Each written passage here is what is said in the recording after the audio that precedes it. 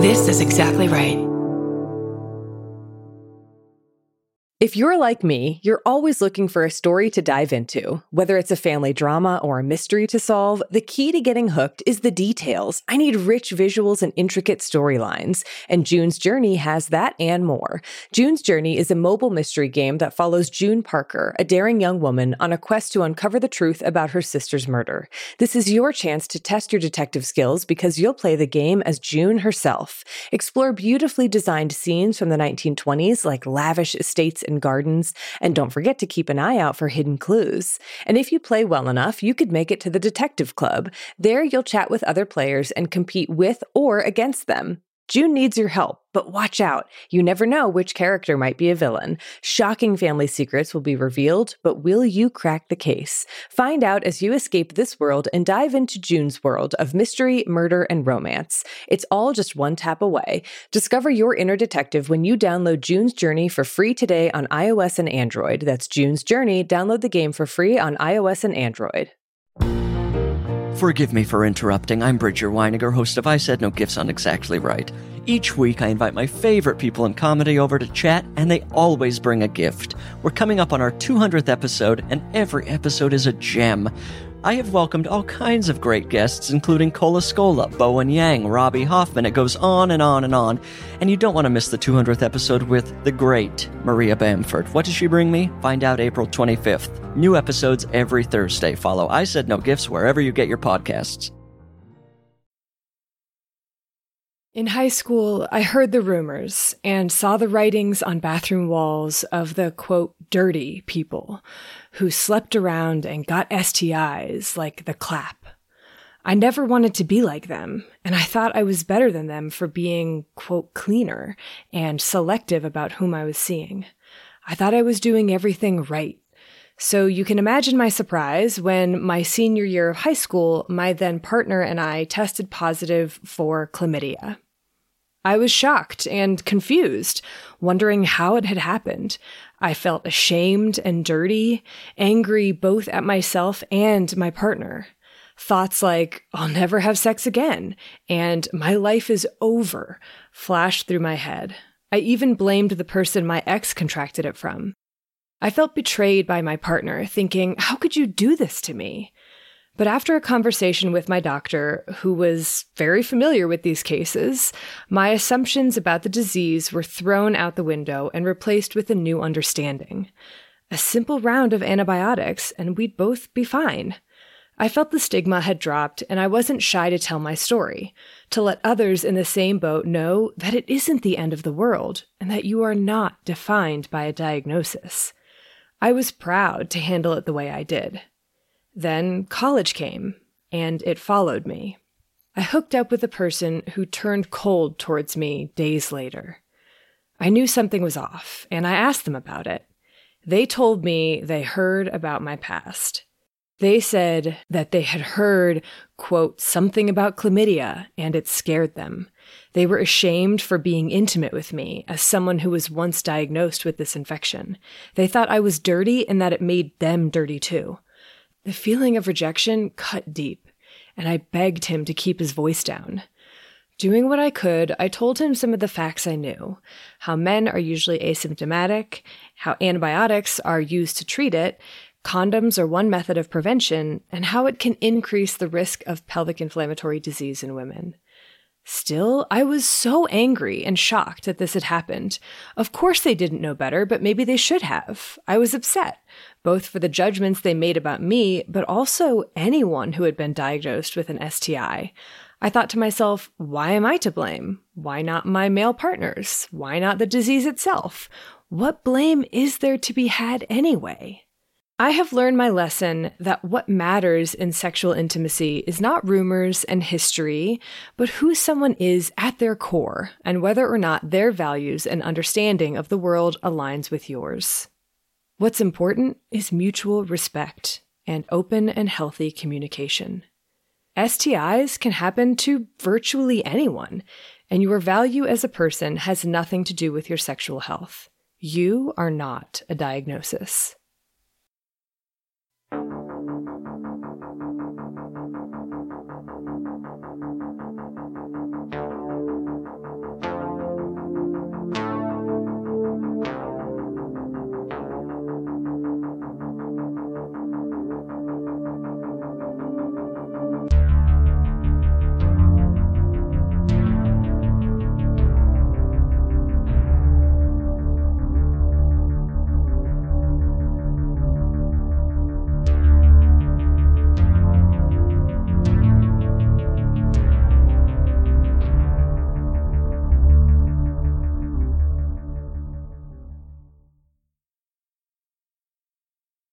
I feel like that is just such an important message, right? Like, you are not a diagnosis. You are not your diagnosis. It's my favorite. I had a whole paragraph at the beginning of my notes that's all about why it's so important that we talk about chlamydia because it is so common and we need to reduce the stigma. So I love that firsthand account. Thank you. Yeah. So that story was sent in by one of our listeners. And I just want to say a huge thank you to both this listener and also to everyone who has ever submitted a firsthand account, because it is a really vulnerable position to be in, right? Like, you're kind of bearing your soul, talking about your experiences, something very personal to you. Mm-hmm. And that's difficult to do. And I just want to acknowledge that and say thank you. And also that it's so wonderful and impactful, because I feel like it really drives home that, like, these diseases do happen. These things happen to people who are living their everyday lives. And yeah, I think it just sort of reinforces once again, you are not a diagnosis. Yeah. Yeah. Hi, I'm Erin Welsh. And I'm Erin Allman Updike. And this is This Podcast Will Kill You. Welcome to Chlamydia. Welcome. Yeah. This is an interesting one because it's sort of like a 2 for the price of 1 episode. I would call it even 2.5, as you'll hear in the biology. Mm-hmm. Yeah. I'm very intrigued by that. So, is it a certain time of evening? What time is it? It's quarantine-y time, according to... I'm actually wearing a watch today. You are. What are we drinking this week, Erin? We're drinking Happy as a Clam. Get it? Because chlamydia. Yeah, CHLAM. Yep. And in Happy as a Clam is, of course, Clamato. Like, we had to. How could we resist? Tequila. And basically, it's your standard Bloody Mary, but with tequila instead of vodka. And yes, we do know that we made a Bloody Mary for typhoid. But it's with Clamato, so it's with different. Clamato. And it's with tequila instead of vodka. So hopefully that's different enough. And in any case, we'll post the full recipe for the Quarantini and the non-alcoholic Clamato-based placebo Rita on our website, thispodcastwillkillyou.com, and all of our social media channels. On our website, you can find all sorts of things like transcripts, sources for all of our episodes. You can find links to music by Bloodmobile. You can find links to our bookshop.org affiliate account. You can find links to merch and Patreon. Probably a few more things that I'm forgetting, but, that's enough. Check it out. Go there. And just real quick, I wanted to mention again that if you have a firsthand account that you might be willing to share on the podcast, please shoot us a message on the Contact Us form on our website or send us an email at thispodcastwillkillyou.com. I'm also putting it on my to-do list to create like an FAQ or like a firsthand account link so that maybe things will be set up more easily on the website and you can get more information. Oh, well then, shall we dive into this episode? Let's do it right after this short break. If you're like me, you're always looking for a story to dive into. Whether it's a family drama or a mystery to solve, the key to getting hooked is the details. I need rich visuals and intricate storylines, and June's Journey has that and more. June's Journey is a mobile mystery game that follows June Parker, a daring young woman, on a quest to uncover the truth about her sister's murder. This is your chance to test your detective skills because you'll play the game as June herself. Explore beautifully designed scenes from the 1920s like lavish estates and gardens, and don't forget to keep an eye out for hidden clues. And if you play well enough, you could make it to the Detective Club. There you'll chat with other players and compete with or against them. June needs your help, but watch out. You never know which character might be a villain. Shocking family secrets will be revealed, but will you crack the case? Find out as you escape this world and dive into June's world of mystery, murder, and romance. It's all just one tap away. Discover your inner detective when you download June's Journey for free today on iOS and Android. That's June's Journey. Download the game for free on iOS and Android.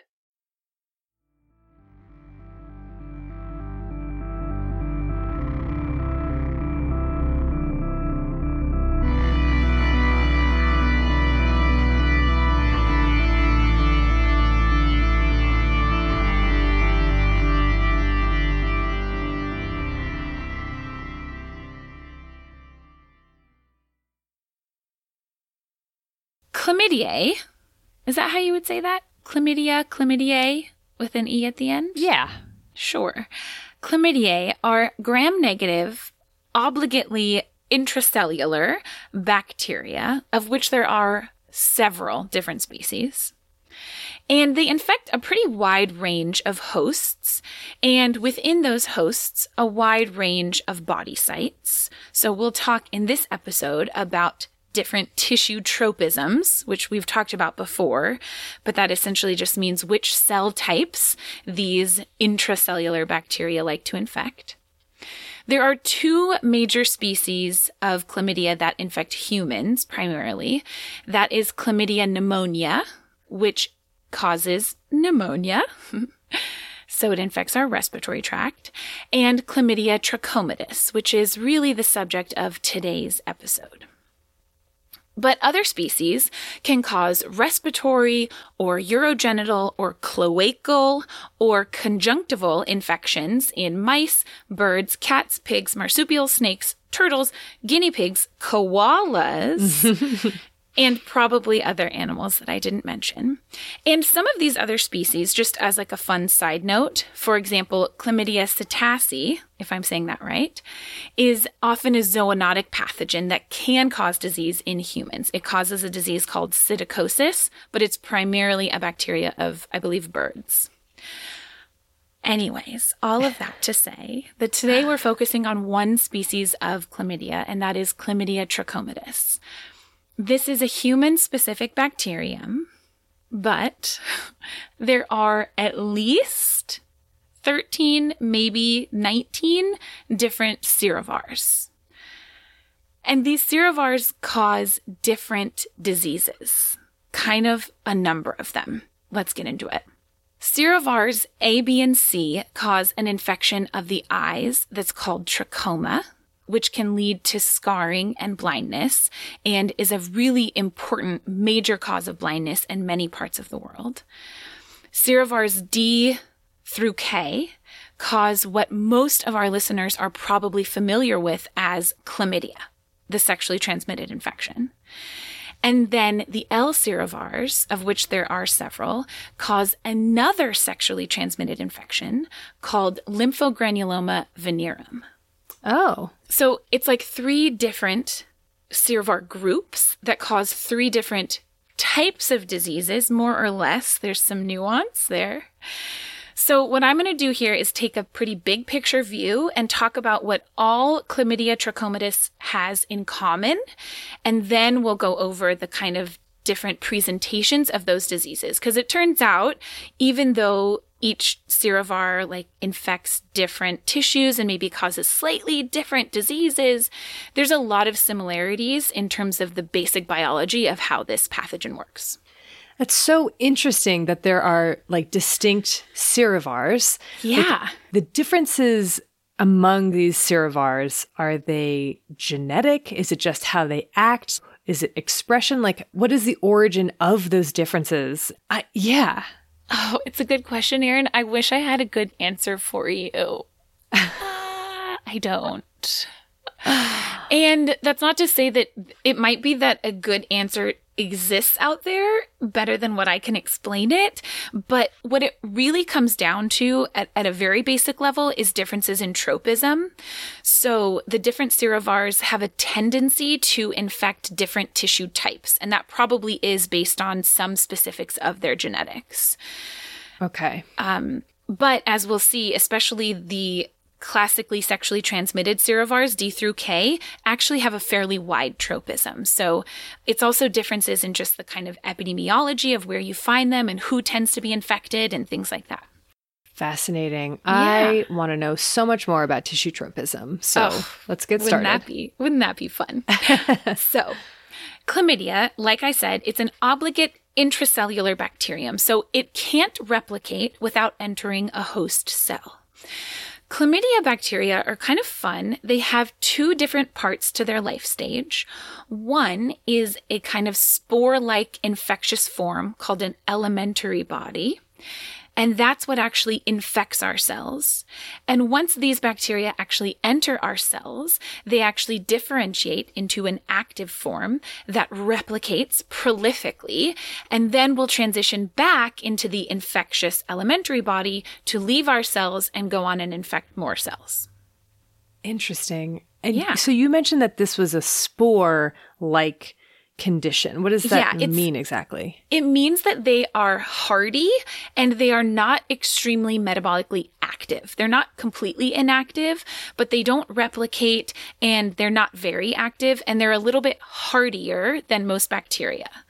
How hardy are we talking? What's the environmental question. Durability of it? I didn't see how long the environmental durability is. It's not like a true spore. It's not like drying out and anthrax. Surviving on surfaces. It's not anthrax. No. Good question. So chlamydia, all of the different serovars of Chlamydia trachomatis, is transmitted generally by direct contact with secretions. And what secretions depend on what tissue we're talking about. But in general, Chlamydia trachomatis has the ability to infect any of our mucous membranes. So anywhere that you have wet, vulnerable epithelial cells, you could get infected. That means eyes, nose, throat, penis, vagina, anus, primarily, and associated structures. And like I kind of touched on a lot, the different serovars have different tissue tropisms. So serovars A, B, and C tend to like the epithelial cells of our eyes and our nose. That's their preferred tissue tropism. That's where they do the best. D through K most often infect our genital tract, but can also absolutely cause infection in eyes or throat. And then the L serovars, the ones that I think we think of the least often, they also tend to be sexually transmitted, so primarily infect the anogenital region. But what's really different about the L serovars is they have a tendency to invade past just that epithelial cell layer and cause a much deeper infection, which I think is fascinating and really does set them apart from the other serovars. Interesting. And so the deeper tissues that it invades, what are those deeper tissues made of? Oh, great question. It tends to invade into the lymph nodes. And we'll talk a little bit more about that when I talk specifically about lymphogranuloma venereum. I know, I can see your face. Yeah. Okay. But despite those differences, at pretty much all of the sites of infection, one thing that chlamydia does across all serovars is it induces a pretty intense inflammatory reaction from us. And so what we'll see when we talk about the different symptoms is that while those symptoms are going to vary, of course, depending on what tissue is infected, depending on which mucous membrane is exposed, the inflammatory reaction itself is universal. And as we talked about in our endometriosis episode, that inflammatory reaction that our body generates can often result in scarring. And this scarring can have chronic or long-term consequences. And that's across the board, regardless of tissue type. So when we talk about chlamydia, there's always the acute initial infection, but then there's also the potential for this inflammation to cause scarring that can cause more permanent or progressive damage. I find that really intriguing because as I'll briefly touch on, these microbes have been evolving with humans forever. Yeah. So it seems like it would be selected for to have not so much of an inflammatory response or not cause so much inflammation, either from the human side or the bacterial side. Well, what's interesting is that, yes, this is a pathogen that's been with us for a very long time. This is a pathogen that actually has a really intimate relationship with our cells and with our immune response. So what it actually tends to do is block a lot of pro-apoptotic. So it blocks a lot of processes that just straight up kill infected cells, because that's what our body usually does when it recognizes an infected cell, is just kill it.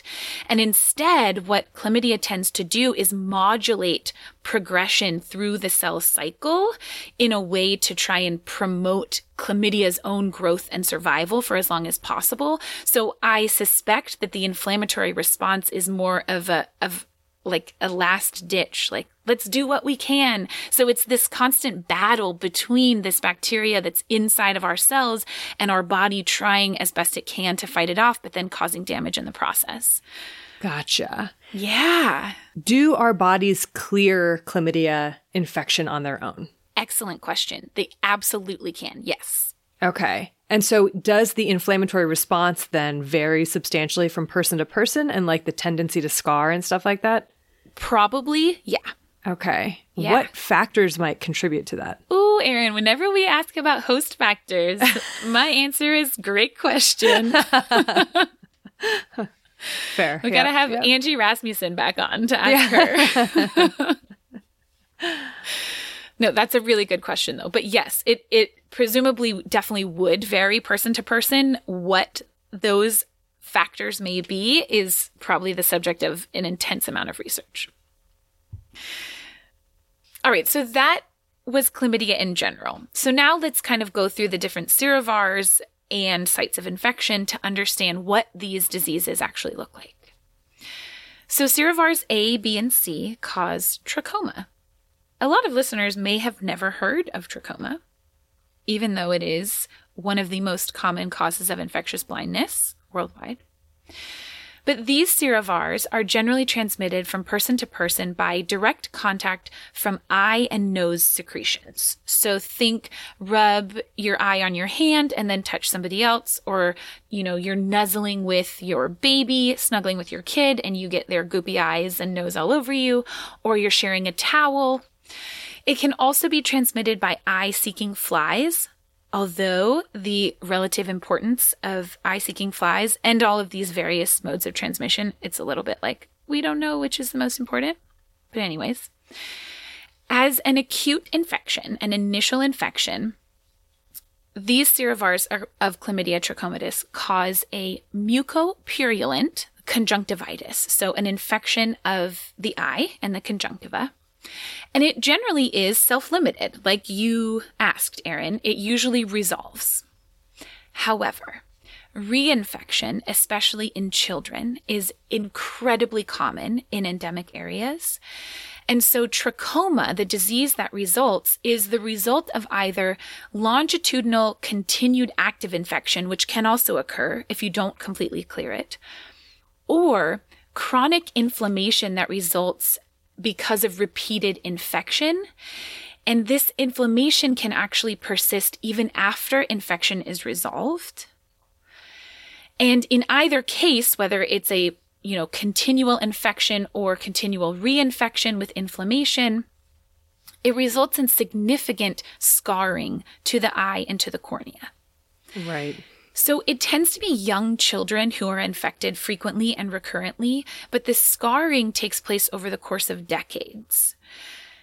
And what really happens is that the scarring, it causes the upper eyelid to kind of turn inward, which then eventually progresses to something called trichiasis, which is when the eyelashes intern and begin rubbing against the eye. Sorry, I know eyes are difficult. Eyes are difficult. It is that.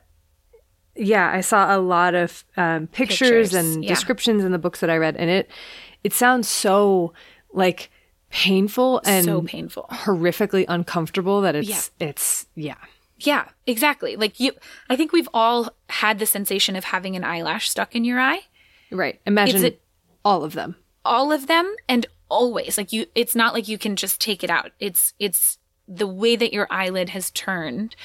And so this, in addition to being incredibly painful, incredibly uncomfortable, this constant rubbing actually leads to additional scarring of the cornea. And this is what leads to blindness. Gotcha. And so the prevalence of scarring and blindness in adults relates to their exposure as children, which is kind of an important public health concept because it's an acute infection that then causes this chronic disease and chronic scarring. Right. It helps with who to target to disrupt this cycle of transmission, or this chain of transmission. Yeah. Exactly. And it really has to be a kind of multi-tiered approach because you have to both, prevent the disease in children and treat the disease in children, but then you also have to be able to deal with the after effects of the chronic infection in adults. Mm-hmm. So that's trachoma. Next to go into the chlamydia that everyone is probably more familiar with, and that is serovirus D through K, sexually transmitted chlamydia. So these are the serovars that tend to cause anogenital infections. So in people with a penis, chlamydia loves to infect the cells that line the urethra. Inflammation in this area is going to cause a urethritis, inflammation of the urethra. Often it's called non-gonococcal urethritis, which I think is just so silly because it just means it's not gonorrhea. I have a little section about that. So I can't wait. You'll understand where it came from and why people started using it in the first place. I can't wait. In people with a penis, this urethritis can also be complicated by epididymitis, which is inflammation of the epididymis, which is where sperm are stored and transported in the testicles. And one thing that's really important to know is that even in this population, when it's a penile infection, 30 to 50% of the time, it's completely asymptomatic. So someone is not going to know that they're infected and potentially infectious. Right. If someone is going to become symptomatic, then the symptoms usually are like a pain or burning when you pee because of that inflammation, or maybe a little bit of clear or white discharge.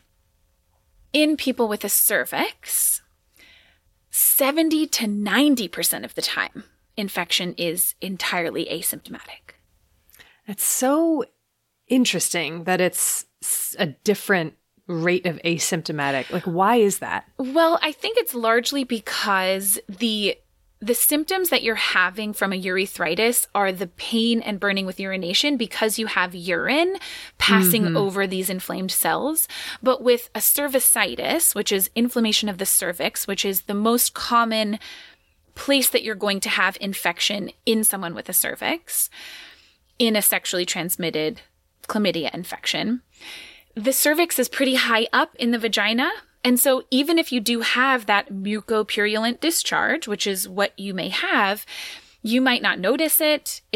Might not be painful. You might not have any other symptoms. And so you can have things like a little bit of bleeding after intercourse, or if you did a speculum exam, you might see the cervix look a little bit swollen or have a little bit of bleeding if you did a swab. But you might not feel that necessarily or notice it in terms of symptoms. Does that make sense? That makes sense, yeah. Yeah. Interesting. Now, if a person with a cervix can also have a urethritis, right, because the urethra is really, really close to the vaginal opening, and that might be more likely to be symptomatic, but you might think it's a UTI or a bladder infection, right, because the symptoms are going to be similar. What about the anus? The anus absolutely can be infected. And it may or may not be symptomatic. We'll talk more about the anus in a little bit. Don't worry. I won't leave out the anus. Perfect. Good. I'm relieved. Now, I want to focus on the cervix for a little bit longer because one of the things that makes chlamydia infection especially dangerous, considering how often it's asymptomatic, is that with a cervical infection, if it's untreated, about 20 to 40% of the time, that infection can progress upwards through the endometrial canal because this is a bacteria that's spreading from cell to cell. It can spread through the uterus and up into the cells that line the fallopian tubes. So it can cause an endometritis, which is inflammation of the endometrium, the cells that line the uterus, or a salpingitis, which is inflammation of those fallopian tubes. And if an infection ascends into the uterus and the fallopian tubes, that can become a persistent infection known as pelvic inflammatory disease. And that inflammation, just like it can happen in the eyes with the trachoma serovars, can cause a lot of scarring over time. And this scarring is a big risk factor for both infertility as well as ectopic pregnancy, which can be a life-threatening emergency. So I have a few questions. Number one, can you talk a little bit more about pelvic inflammatory disease, what that is? Yeah. Pelvic inflammatory disease is when a bacterial infection spreads up into the uterus and the fallopian tubes. So it's very often caused by chlamydia, but it can also be caused by gonorrhea, which I think we talked about in our gonorrhea episode, or it can be caused by a number of other bacteria. Just bacteria? Generally bacteria, yeah. Okay. And then another question is about ectopic pregnancy. Why is that associated with chlamydia infection that has ascended? Great question.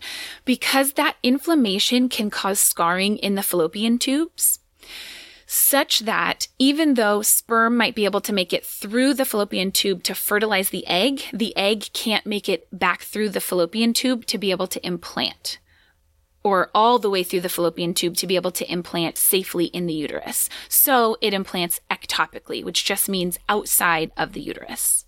Okay. Yeah. So in terms of infertility, what is the process by which this inflammation from chlamydia causes infertility? Is it sort of certain steps, or is it multiple steps, or is it just like the general inflammation? Yeah, it's the general inflammation and the scarring that occurs because of that inflammation. Gotcha. It's not like something that happens overnight or over the course of even, a few days. This is the result of a long-standing untreated infection or repeated infection that's untreated in general. Similar to trachoma in that way. Right. Chlamydia can also lead to infection in a newborn during delivery. Most commonly affects the eyes and causes a conjunctivitis, or can descend the respiratory tract and cause a pneumonia. So this is really a very versatile bacteria. So the one that can cause a pneumonia in newborns is not Chlamydia pneumoniae, but Chlamydia trachomatis? I mean, Chlamydia pneumoniae could also cause pneumonia in newborns, but normally, Chlamydia trachomatis, if someone is infected during delivery and delivers vaginally, then the baby could become colonized and therefore Chlamydia trachomatis pneumonia. Wow. Okay. Yeah. Very versatile. Really is. Now, the L serovars, we haven't even touched on, so I'll breeze through it really quickly. But these are the ones that cause lymphogranuloma venereum. This is a disease that tends to be more deeply invasive than the other serovars. So they establish an infection not just in the epithelial cells of, say, the cervix or the urethra or the anus, but they infect cells deeper in our submucosa and then are able to disseminate through our lymphatics to our lymph nodes and cause a more systemic infection. Now, what's interesting about this, especially, is that it used to be considered a relatively rare disease in high-income countries, and classically was described as like a painless ulcer followed by lymph node swelling, etc. But over the last few decades has become a much more common pathogen that more predominantly affects the anogenital region and can cause significant inflammation in the rectum in people that are having receptive anal sex. Interesting. Yeah. And of course, the other serovars of Chlamydia trachomatis can also infect the anal region, but this specific serotype seems to really like the anal region and can cause a more disseminated infection. So it can cause things like rectal bleeding, pain, a mucoid discharge. It can cause something called tenesmus, which is this horrible sensation that you have to have a bowel movement even when your rectum is empty. So it can cause a lot of muscle spasm and be really painful. So the symptoms can actually be confused with inflammatory bowel disease because these symptoms really overlap. And is this just because it has a tendency to invade more deeply, and so like the infection itself is just more intense and almost systemic kind of? It is, and it is harder to treat. It needs a longer course of antibiotics. Okay. Exactly, yeah. I swear I'm almost done, But there's like one more thing I can't not talk about. And that is that chlamydia infection can also cause what's known as a reactive arthritis. Oh. Which happens weeks later after an infection. And it can cause arthritis, so pain in the joints and inflammation in the fluid in your joints. And also a conjunctivitis, which is fascinating. Like, how did the inflammation make it all the way up to your eye after just a urethral infection? I don't know the answer to that. We don't know the answer to that. It's really unclear if this reactive arthritis is caused by a persistent chlamydial infection or if it's caused by just our immune response causing this inflammation that then becomes more widespread.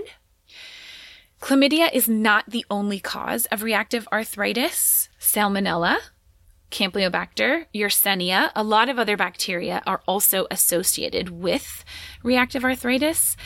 But one of the papers that I read said that up to 4% of people with an acute Chlamydia trachomatis infection go on to develop reactive arthritis, which is way higher than I thought. Yeah. Okay. Questions. Okay. This is for all serovars of Chlamydia trachomatis? I think it's mostly D through K, but I don't think that it's impossible that any of the serovars could potentially cause this. Okay. And would this happen even if you go on a course of antibiotics and clear the infection that way? Great question. I think yes, potentially. Okay. So this is like the Chlamydia trachomatis is no longer there, but your body is still reacting to something. Well, yes, but the bacteria are often able to be recovered from synovial fluid in people with reactive arthritis, but it's unclear whether they are active infectious bacteria or not. Remember, there are multiple stages of the life cycle of chlamydia. Yeah. And whether or not antibiotics are effective in treatment is really up for debate right now. So it's unclear. It's one of these areas that, much like so many chronic and autoimmune inflammatory conditions, it, again, is ripe for research because we just don't really understand this reaction. How long does it last? I think it tends to resolve, even without treatment, within at least a few months. Okay. Yeah. Wow. Fascinating. It is really interesting. And I mean, that's chlamydia trachomatis in not quite a nutshell, but like maybe several, like in a whole bag tree. Of peanuts. Yeah, a bag of peanuts. Or like hot-boiled peanuts where you have like 5 sometimes in a shell. Yeah. I don't eat hot-boiled peanuts. That's true. That's true. So maybe I've eaten peanuts.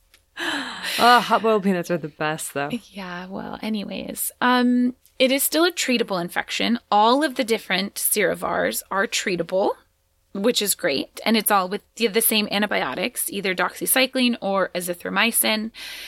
Of course, longer for the more deeper infection, like I mentioned. Antibiotic resistance. It's a thing. It's a thing. And that is part of why it used to be that in the U.S., sexually transmitted chlamydia was treated with a one-time dose of azithromycin. But now there's more data that shows that actually cure rates are better with doxycycline, even though it's a longer course. It's 7 days. So yeah, antibiotic resistance is definitely a thing. I think it's not yet as severe as, say, with gonorrhea. Mm-hmm. But let's hope we don't get there. Yeah, I was going to say, just wait. Just wait. So, yeah, any other questions? I don't know if I answered any of your questions adequately. You did. No, okay. I feel like I'm all set for now, but okay, I'm going to keep thinking in the back of my head as I tell you the history. Can you please? I want to know all about it. Yeah, I'll take a quick break and then I'll get into it.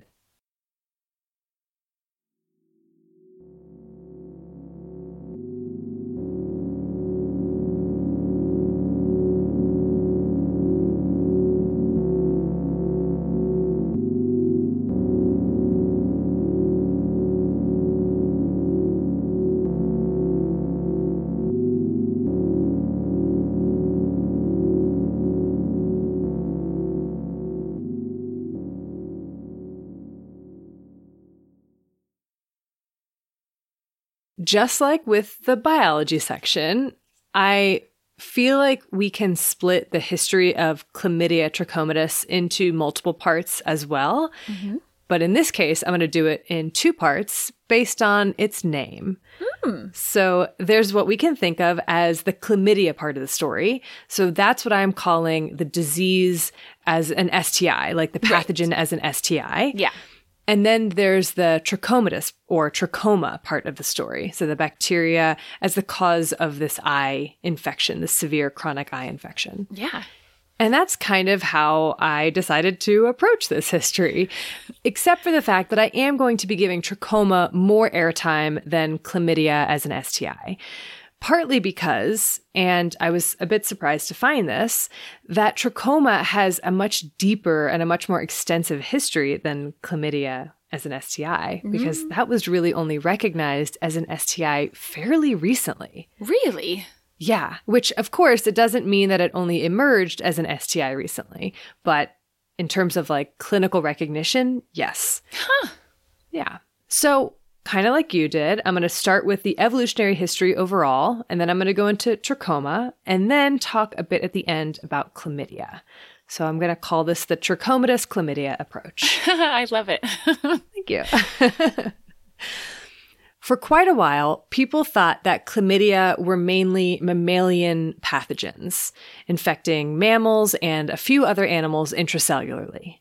But then, in the late 1990s, some researchers observed chlamydia acting as endosymbionts inside free-living amoebae.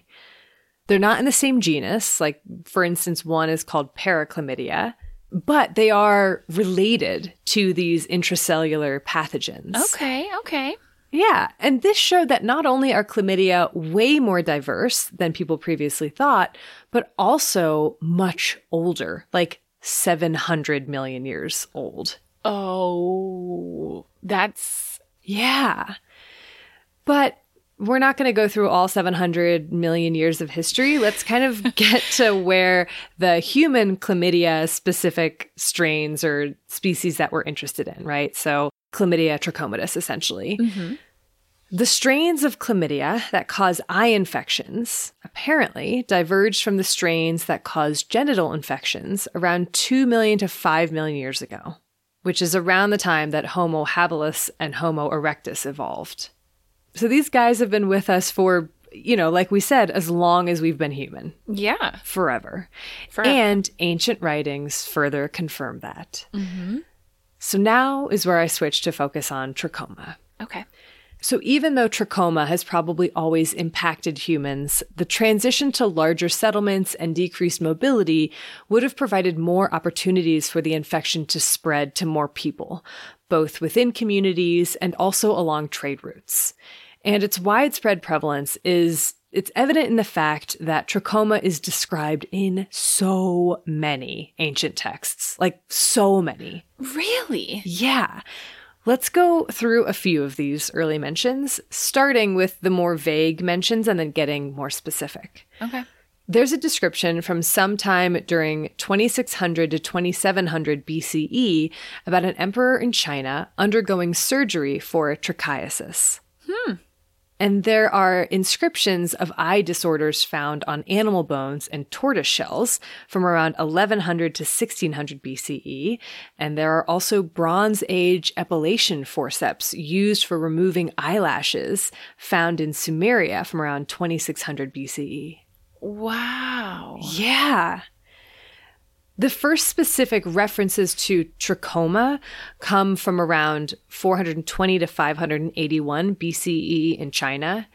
And in these references, trachoma is described with terms including, quote, pepper seed-like lesions and, quote, millet-like granules. And copper, octopus, and garlic rubbed on the eyelids was a commonly recommended treatment. Then we have writings from Sushruta from the 700s BCE, who is an ancient Indian physician and surgeon that I've mentioned on the podcast at least a few times, like I think, many times. Specifically, I actually looked this up in our diabetes, rabies, and organ transplantation episodes, for example. I love that you looked it up. I did.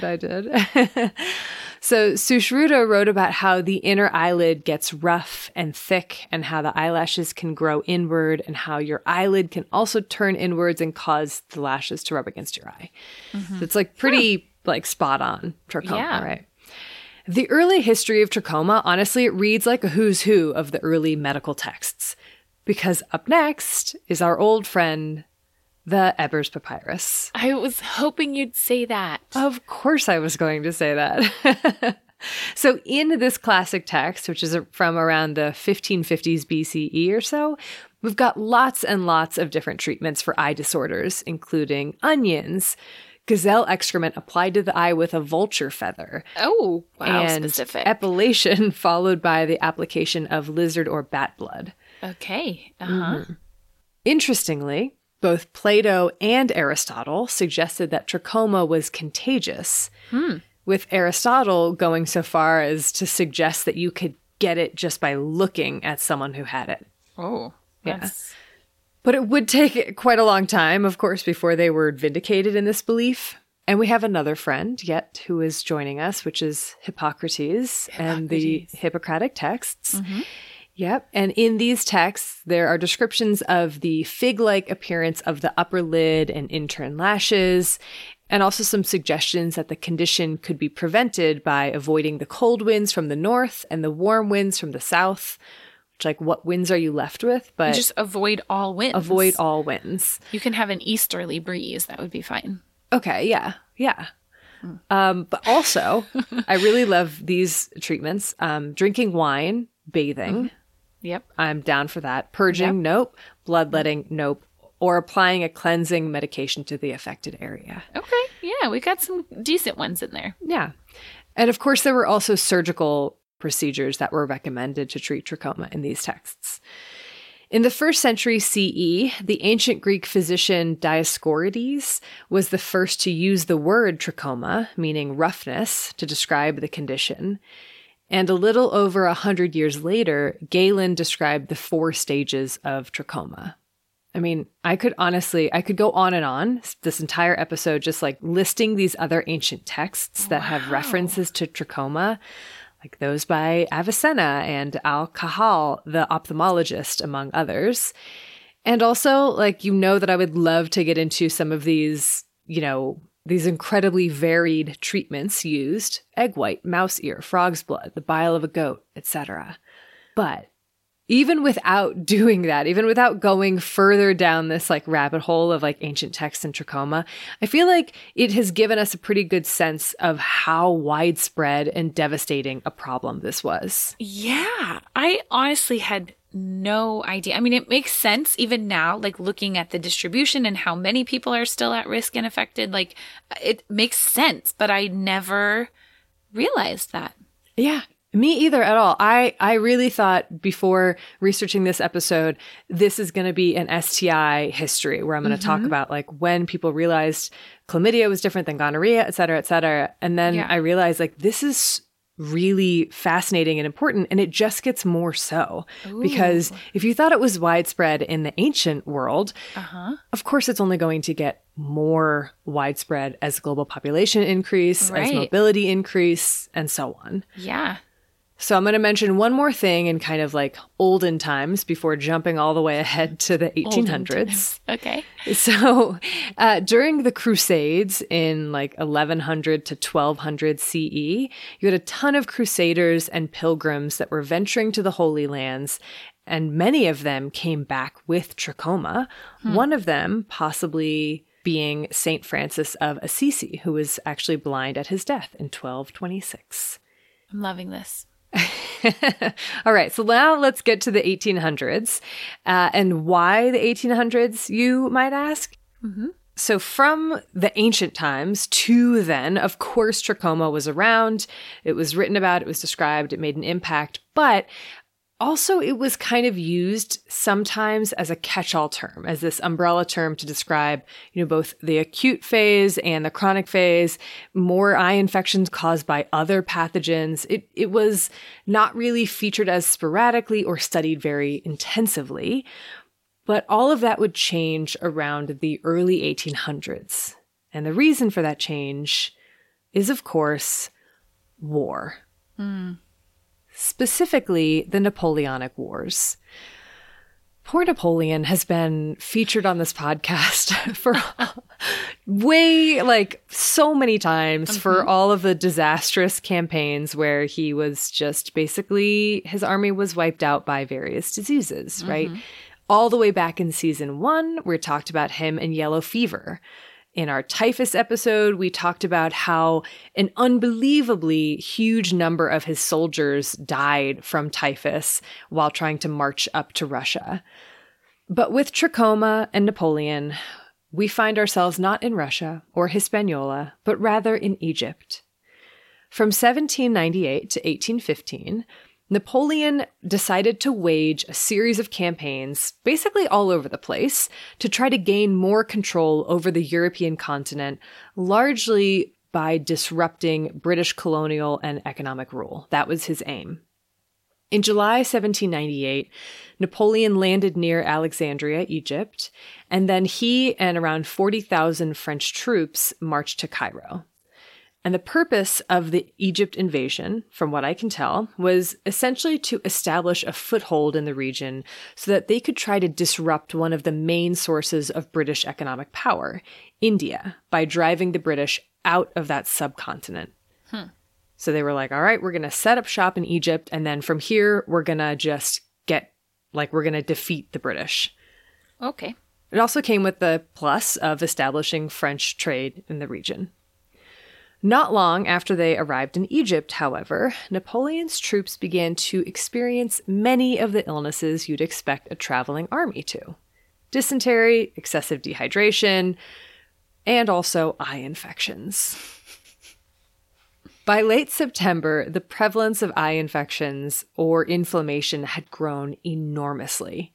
For example, in one battalion of 300 soldiers, 125 had eye inflammation severe enough that they were effectively blind. Wow. And had to rely on their unaffected comrades to point their guns in the right direction from the trenches. Oh, dear.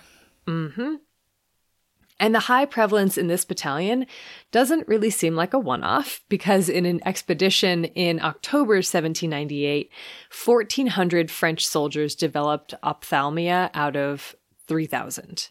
So nearly half. Wow. And the condition was not restricted to just the French soldiers fighting, but also the people they were fighting against, namely Turkish and British troops, although Turkish troops later switched sides and fought against the British. So everyone was affected, essentially, is what I'm trying to say. And the British army seemed especially affected by eye inflammation after around March of 1801. One report from the time described how out of an 8,000-person division, 1,600 soldiers developed ophthalmia in September and October, and 158 became blind. Which is like a lot. That's a lot of people. Napoleon's invasion of Egypt marked a turning point in the history of trachoma because it led to a huge amount of interest in the disease, especially from military physicians. And it also led to the infection spreading much more widely. When these British and French troops returned to Europe from Egypt, many of them brought trachoma back with them. And basically everywhere they traveled on their journey home, trachoma followed. For instance, French troops landing in Sicily in 1801 on their way back from Egypt kicked off an epidemic of trachoma that didn't peak until 12 years later. Just rose and rose and rose, yeah. Oh my gosh. This time of the Napoleonic Wars, and really in the years after, was a period of great upheaval and mobility across huge parts of Europe. And trachoma was not alone in this. It was just one of the diseases that took advantage of this disruption and widespread travel. Trachoma moved from Sicily to Hungary, France, the Netherlands, Germany, Russia, and on and on and on, essentially everywhere, and it especially became a fixture in armies. Ophthalmia first showed up in the Russian army in 1818, and within 20 years, nearly 80,000 Russian soldiers had been affected.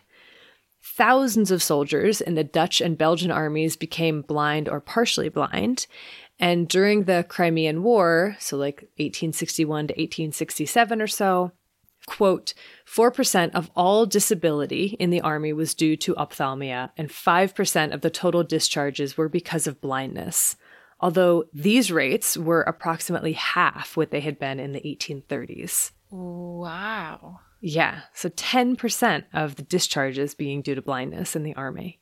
Wow. Yeah. And so, doctors, military doctors, and also civilian doctors had plenty on their hands in terms of trachoma.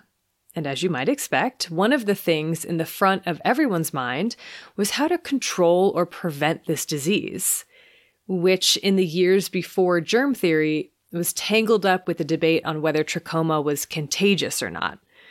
Was it warm rains or cool nights? Was it a dusty atmosphere or cold wind that led to outbreaks? Or was it the sharing of hand basins, not washing regularly, sharing towels, not cleaning bedding or not using pillowcases, etc.? And in reality, it was kind of a little bit of both because, having access to clean your face or not sharing towels, one big part of it, and some environmental factors playing another part through seasonal changes in fly prevalence, for instance. While some doctors continued to work on the control aspects of trachoma, others began to concentrate and specialize on how to treat the condition. The author of the book that I read for this compared trachoma to Helen of Troy. But rather than ships, trachoma was the disease that launched 1,000 hospitals. I loved that. By the mid to late 1800s, trachoma was a pervasive problem everywhere, and it wasn't limited to just the military. Entire hospitals and medical divisions were created to treat it, and trachoma also played a big role in making ophthalmology a specialization and profession in itself, rather than, it being just a part of generalist care, like generalists who have an interest in ophthalmology. Wow, I had no idea. I know. The history of trachoma is so much deeper than I realized. And it's also just, I really find it interesting to think about the origins of different specialties and specializations in medicine. Oh my gosh, I know. Yeah. Governments established trachoma schools attended by children who had trachoma or other eye conditions, because like you said, it was so prevalent among children. And it also became a notifiable disease in many places. By the second half of the 1800s, researchers had fully established that trachoma was indeed contagious, even if they wouldn't discover the causative agent until 1907. But knowing that trachoma was caused by an intracellular bacterium didn't stop people from characterizing the epidemiology of the disease. Familial transmission was common. Children under 7 had the highest prevalence. It seemed to be strongly correlated with access to sanitation and clean water, and it seemed to be most prevalent among low-income households. And of course, these last two characteristics, so low-income households plus lack of access to sanitation or hygiene practices, these marked the disease as a social status indicator. Similar to many other diseases that we've talked about on the podcast before. Tuberculosis, hookworm, trachoma, these were the diseases that the poor brought upon themselves just by being poor. That was like the narrative, right? These diagnoses became wrapped up in a person's identity, labeling them unclean. I feel like that's still the problem with trachoma and why we don't know anything about it. Absolutely. Absolutely. Although some control strategies for trachoma involved providing care to people who had the disease, many of them focused more on limiting the spread of the disease to wealthier populations, right? It wasn't so much let's manage and stop the cycle of transmission. It was like, let's keep the cycle of transmission over there and not let it spill into here. Yeah. which is not only cruel, it's also ineffective. It truly, truly is. So it seems unclear whether or not trachoma had been present in the U.S. prior to the arrival of Europeans in the 1400s and 1500s. But in any case, the late 1800s saw a similar increase in trachoma in the U.S. that the rest of the world was experiencing. And this rise in cases was blamed on immigration. Throughout this time period and into the early 1900s, millions of people were leaving their homeland, which was often somewhere in Europe, to travel to the US and try to find more opportunities or be with their family or escape some of the horrible situations that were happening, like famine, many, many, many different reasons. And I'm not going to go in depth about the immigration politics of this time because I don't know enough about it, and there's probably better podcasts and resources out there. But I will say that as immigration increased in the late decades of the 1800s, so did resentment and anti-immigration sentiments, which eventually led to policies aimed at reducing immigration by especially targeting people that they didn't want to admit into the country. For instance, the Chinese Exclusion Act of 1882, or other laws or acts that prevented people from being admitted if they had certain diseases, including, but not limited to, epilepsy, quote, insanity, tuberculosis, cholera, typhus, ringworm, and trachoma. In 1897, the U.S. Surgeon General called trachoma, quote, a dangerous, contagious disease, and instructed medical officers to examine all immigrants. The examination process itself was painful and not at all sanitary, which probably led to further spread of trachoma. You're like, let me check your eyes. Okay, next. Let me check your eyes. Oh, you have trachoma. Oh, let me check the next person's eyes. Right. Yeah.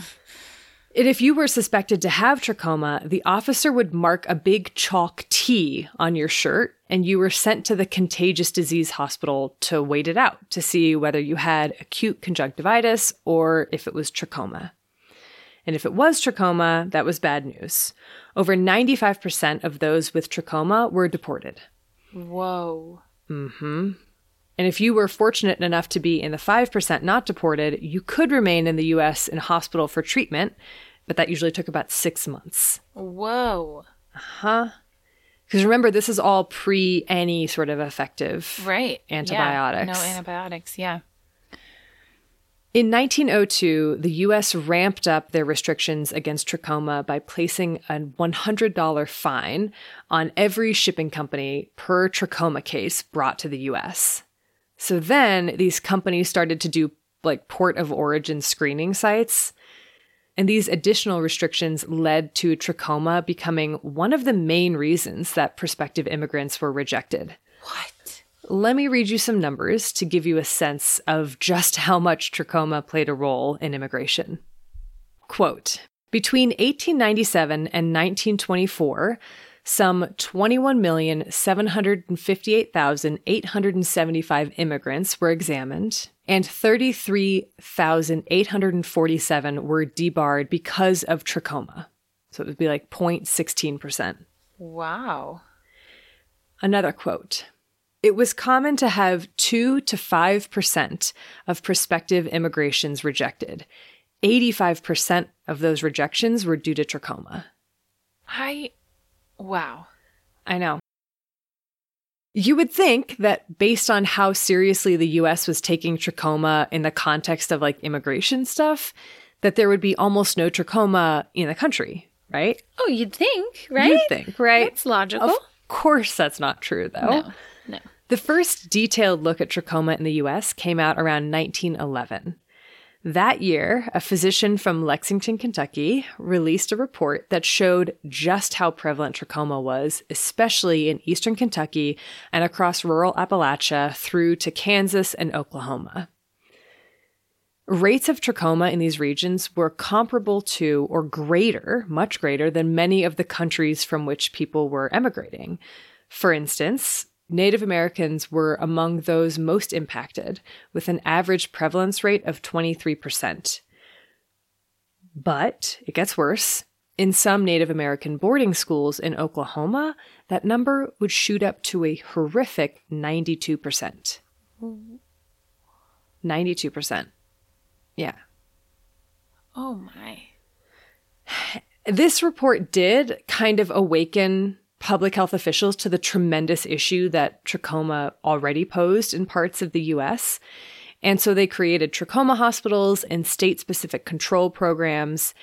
And over the early 1900s, especially the 1930s and the 1940s, trachoma did sharply decline in the US and in many countries in Europe where it had been prevalent, essentially countries that were like higher income countries. Mm-hmm.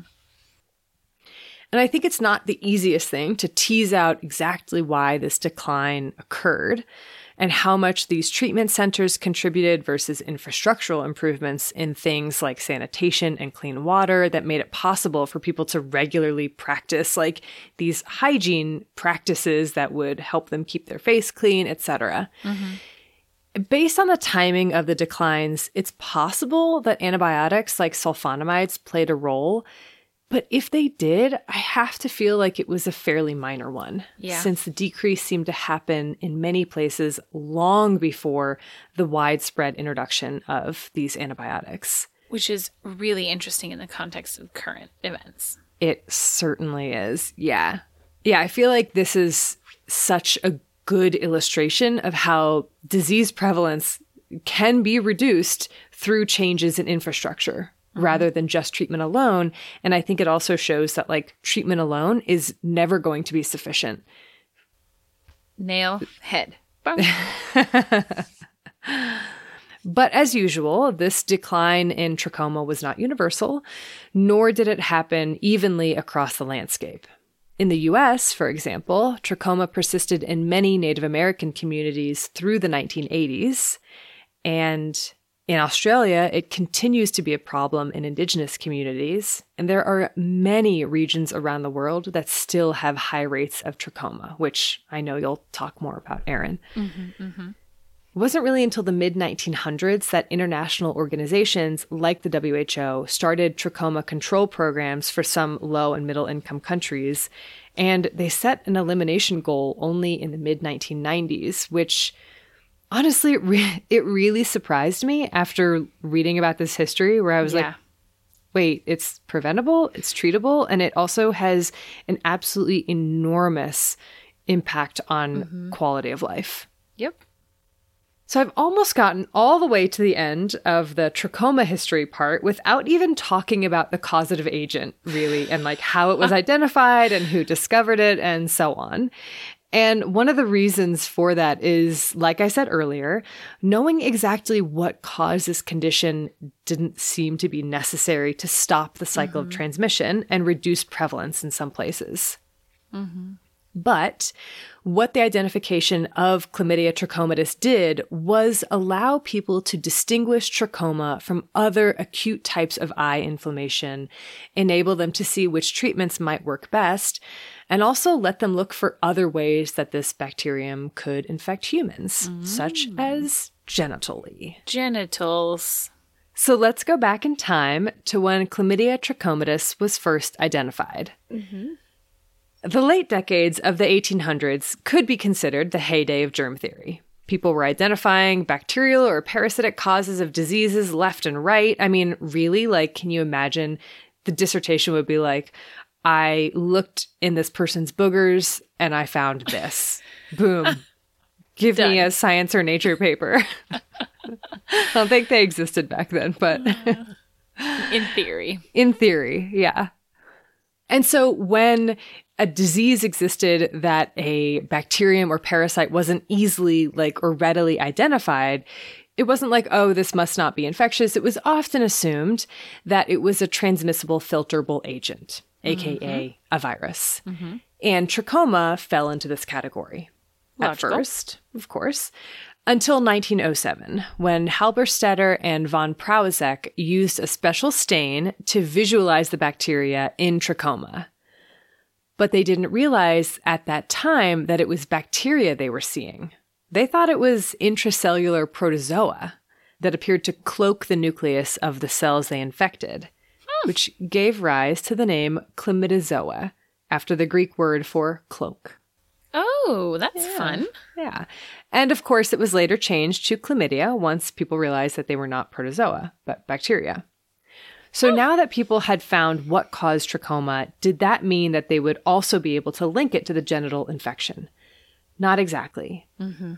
If you think back to our gonorrhea episode, I think I mentioned how, I didn't check my notes, prior to the identification of the gonorrhea bacterium, it's hard to tease apart which historical descriptions of genital infections are actually gonorrhea versus something else based on symptoms alone. Right. And the identification of Neisseria gonorrhea allowed people to finally say, this is definitely gonorrhea. Mm-hmm. Which also meant that they could say, well, I don't know what this is, but it's certainly not gonorrhea, and we can't treat it with the same things as we do gonorrhea. Right. And so this is how non-gonococcal urethritis or non-specific urethritis became a diagnosis. It was this diagnosis of exclusion. That makes sense. People did look for the cause of non-gonococcal urethritis, which I'm just going to call NGU moving forward. But one problem was that it wasn't just one thing causing it. Right. Later research has shown that it can be caused by Chlamydia trachomatis, Mycoplasma genitalium, Trichomonas, among others. But people didn't know it was like all of these things could cause it at that time. Yeah.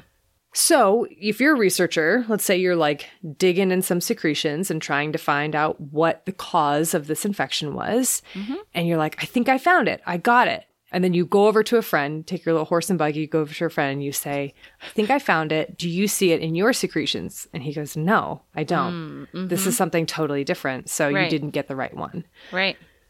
Right. You just feel really bad about yourself. You're like, my experiment failed. Right. And you're like, I'm leaving academia and I can't do this anymore. I quit. I'm going to make a podcast.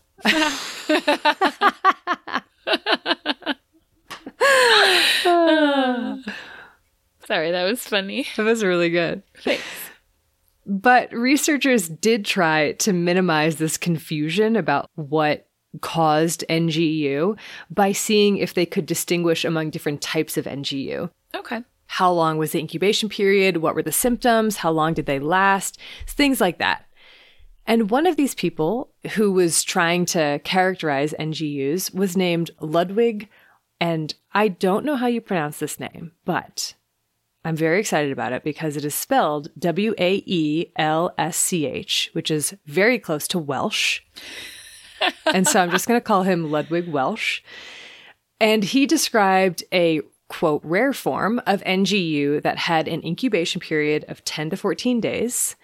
The course of the disease was mild but long, and it was difficult to treat using the antibiotics of the day. Okay. Additional work also showed that the mucous membrane in cases of Welsh urethritis, as it would be called, was reddened with soft multiple infiltrates, quote, like the nodules in trachoma. Interesting. Mm-hmm. People had made a possible connection with the trachoma agent and genital infections before this. Like one gruesome experiment even involved taking material from people's genitals who had NGU and then applying that to the eyes of monkeys. And sure enough, they developed an eye infection. There's definitely no Iacocca approval on that one for sure. No. But it seems like the trachoma agent was just a tricky bug to work with, and it was hard to know what it was or what it wasn't responsible for, including trachoma, because there was still some debate about that. And also there was no ability at the time to culture it. And even with Welsh urethritis, sometimes people saw chlamydia in the scrapings of infected tissue under the scope, and other times they didn't. But the link seemed strong enough for at least one researcher to suggest that this Welsh urethritis was, quote, a genital trachoma. The debate continued for decades, but in the 1930s, American ophthalmologist Philip Thygesen drew a link between neonatal ocular infection and being exposed to genital infection during birth. And later that decade, he also showed that trachoma could be treated with sulfonamides, which was actually a pretty huge deal at the time. After the introduction of penicillin in the 1940s, which could be used to treat gonorrhea but not NGUs, interest in NGU and the possible link between trachoma and genital infection increased even more. But the real turning point for both trachoma and chlamydia would come about in 1957. Earlier, when I said that scientists thought that trachoma could be caused by a virus, they weren't actually that far off, right? Right. Chlamydia trachomatis acts like a virus in many ways, right? Right. And this similarity to viruses, where they have to basically hijack a host cell's machinery to replicate, it kept researchers from being able to culture them for 50 years after their initial identification. Wow, 50 years? Yeah, it's a long time. And that made it really difficult to fully characterize the bacterium, see its life cycles, and see where it was involved. Right. In 1957, Tang Fei Fan, along with a research team, was able to culture the bacteria in a chick embryo. This was a huge breakthrough because it allowed people to culture large amounts of these bacteria, which led to careful characterization of its infection cycle, diagnostic tests, exploration into vaccines, antibiotic sensitivity testing, and so on. And 2 years after chlamydia could finally be cultured, it was isolated after delivery from both the cervix as well as the eyes of the infant who had inclusion conjunctivitis. People were finding more and more chlamydia in genital infections, and by 1965, the number of cases of NGU, many of which were chlamydia, possibly most of which, finally surpassed that of gonorrhea in the US, really illustrating how important it was to be able to distinguish among these NGU infections, right? It was no longer enough to just say, they're NGU. That's NGU. Finally, chlamydia as an STI became a clinical entity in the 1970s. What? I know. And even then, it would be another 10 or more years before it became a notifiable disease in some places. In the 1980s is when people started to discuss the possible ties between chlamydia and pelvic inflammatory disease and infertility. Mm-hmm.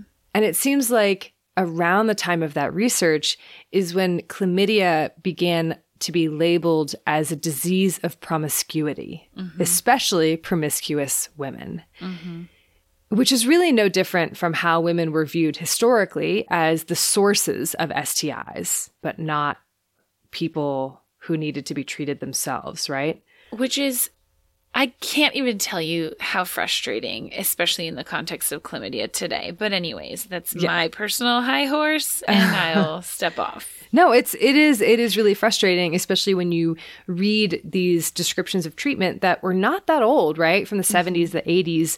And the way that they describe treatment is that in order to reduce chlamydia in men, we should prescribe antibiotics in women. Oh, and I guess it'll treat them too.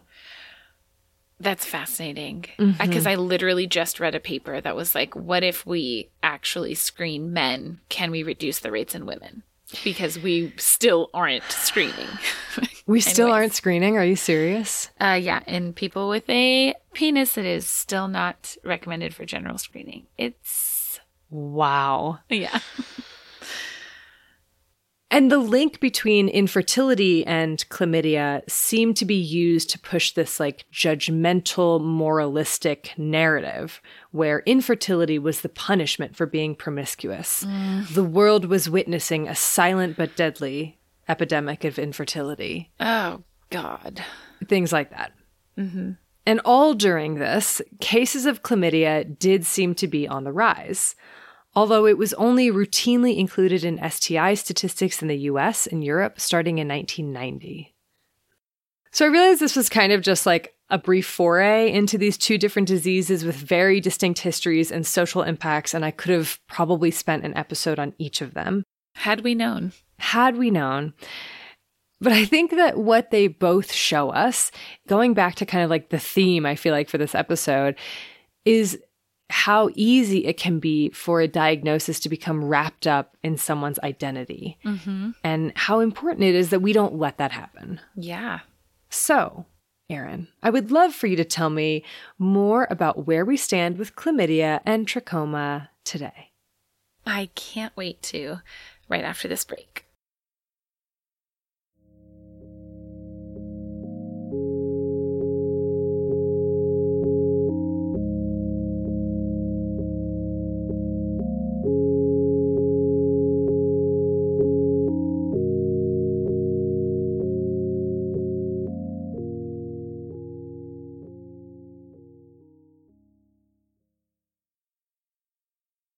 when it comes to trachoma, this remains the most common infectious cause of blindness worldwide.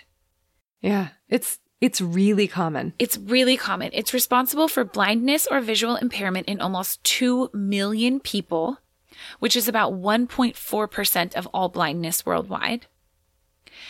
And globally, an estimated 136 million people in 44 countries across the globe live in trachoma endemic areas and are therefore at risk of infection, which is a lot of human beings. Yeah. And like you kind of mentioned, Erin, the World Health Organization, the World Health Assembly has targets for like global elimination, which sound so great. But the initial target date was 2020. Womp, womp. Womp, womp. So the new target is 2030. How are we doing with that target, by the way? Well, I actually have some great news on that front. Thanks for asking. As of March 7th, 2022, 14 countries have newly reported achieving elimination goals. So I feel like that's something worth celebrating. That's huge. Yeah, that's very big. Unfortunately, the COVID pandemic put a very big damper on public health efforts in 2020. Half as many people received corrective surgery to treat trichiasis and reduce the progression of visual impairment. And way less than half as many people as in 2019 received antibiotic prophylaxis or treatment. So that's a big bummer. But we're still at least seeing progress in a lot of places. So that's really good. That's great. Yeah. And like we kind of talked about before, the strategies to kind of treat this, I'll post the World Health Organization's like information for people who want to read more, but it is a very multi-tiered approach, which I think is important. Not only do they target infrastructure to be able to increase access to clean water and sanitation, which is going to be able to reduce the spread of infection. It also includes antibiotic treatment in mass antibiotic campaigns, especially in hyperendemic areas, because this does tend to be a disease that in certain areas will be at really, really high prevalence, and then in other areas will be at much lower prevalence. So mass antibiotic campaigns, and then also surgical correction to be able to reduce the progression of disease in people who already had it as children. Where are some of these hyperendemic regions? How is this distributed across the globe? Great question. So across the globe, it's the most economically disadvantaged and rural areas of Africa, Central and South America, Asia, Australia, and the Middle East. So the kind of most economically disadvantaged, poorest, most rural regions that tend to be the most hyperendemic. Gotcha. In terms of the STI chlamydia, we are talking about the most common bacterial sexually transmitted infection. Yeah. The most common one. The most recent studies that I read estimated a global incidence of 131 million new cases every year.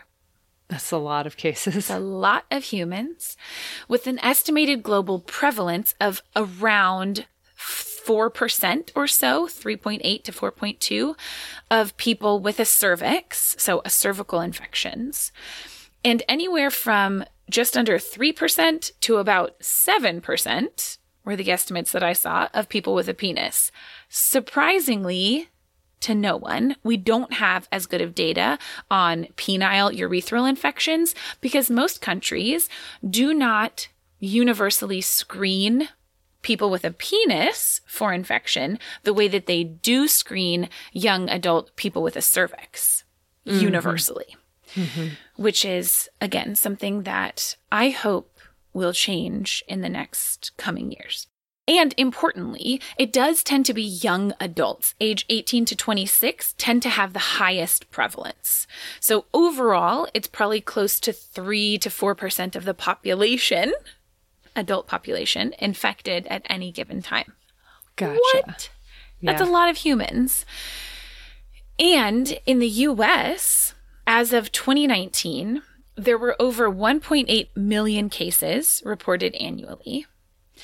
And if you look just at the highest risk group that we screen, that we have good data on, that is people age 15 to 24 with a cervix, the annual incidence is over 3,700 cases per 100,000 people. Okay. That is incredibly common. It's very common. So I feel like one of the things that I hope that these numbers really highlight, and kind of going back to what you were talking about, Erin, about how chlamydia infection has been used in the past to like have a lot of shame and stigma specifically associated with it. Mm-hmm. This is an incredibly common infection.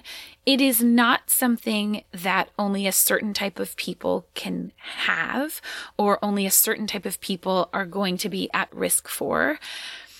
When we're talking about sexually transmitted bacterial infection as common as this, anyone having sexual contact of any kind is going to be at some risk of infection. People having multiple different kinds of sex or sex with multiple people, of course, are going to have a higher risk. But whether you're having any type of sex with one person or multiple people, things like using condoms can decrease our risk. Getting tested, getting treated, talking about this infection and making it less shameful so that we have an awareness about it is the way that we reduce this infection. Because it's not that it's inherently bad or shameful to get a sexually transmitted infection, but they can be really serious, and we have ways to reduce the risk and to be able to treat these infections. So I think that's really important. Yeah, that was really well said. I agree with that. Thanks. And speaking of prevention, what about vaccines, Erin? What about vaccines, Erin? Yeah, we don't have one. Yet. I read a really interesting paper that was looking at all chlamydias. And over the last 70 years, there have been at least 220 different vaccine trials. Mm-hmm. And in the last 10 years alone, there's been an average of 12 vaccine studies per year on chlamydia, which is like one a month. So that's thrilling. Not all of these studies have been on our friend Chlamydia trachomatis. A lot have also been on species affecting koalas, which that's a spoiler. So far, still no vaccine. But, of course, lots of people doing fantastic research to get us closer. Speaking of fantastic people doing research to get us closer to a chlamydia vaccine, I am very excited for next week's bonus episode when I get to chat with not one, but two researchers working on chlamydia in domestic animals and wildlife, including koalas. Dr. Martina Jelochnik and Dr. Sam Phillips, both from the University of the Sunshine Coast in Queensland, Australia, will be joining me to talk about other chlamydia species of wildlife or veterinary health importance. We'll be talking about how these infections have led to declines in certain animal populations, as well as the latest news regarding a chlamydia vaccine for koalas. So make sure you don't miss it, because it's going to be great. I really can't wait. Well, that's chlamydia and trachoma. Yeah, this was a very packed full episode. Yeah. It's a good way to say it. Should we round it out with some sources? We sure ought to. I had a few, but what I really want to highlight are two. One is a book called Trachoma by Hugh Taylor, and that is a fantastic overview of everything trachoma. And then for chlamydia, there is a chapter by Warboys from 2019 called Chlamydia, a Disease Without a History. I read a lot of papers for this since there was so many different aspects of it. So I'm not going to specifically shout out any in particular, but suffice to say, if you want more details on the specific immunology and cell biology pathophysiology of Chlamydia trachomatis, I've got papers for you. If you want more details on reactive arthritis, got a couple papers for you. You want more on those 70 years of vaccine research? Oh, I got it. More on trachoma? It's there. Check out our website, thispodcastwillkillyou.com, and you'll find a list of every single source from this episode and all of our episodes. There's like 90 something. Yeah, there's 90 something. Thank you again so very much to the listener who sent in their firsthand account for this episode. Again, we really appreciate your willingness to put yourself out there and be vulnerable. Yeah, thank you. And thank you also to Bloodmobile for providing the music for this episode and all of our episodes. And thank you to Exactly Right. Listen, follow, and leave us a review on Amazon Music, Apple Podcasts, or wherever you get your podcasts. And don't forget, you can listen to new episodes 1 week early on Amazon Music or early and ad-free by subscribing to Wondery Plus in the Wondery app. And thank you to you, listeners. We really appreciate you listening, and we hope that you liked this episode. We do. And a special thank you also to our wonderful, generous patrons. We love you. Well, until next time, wash your hands. You filthy animals.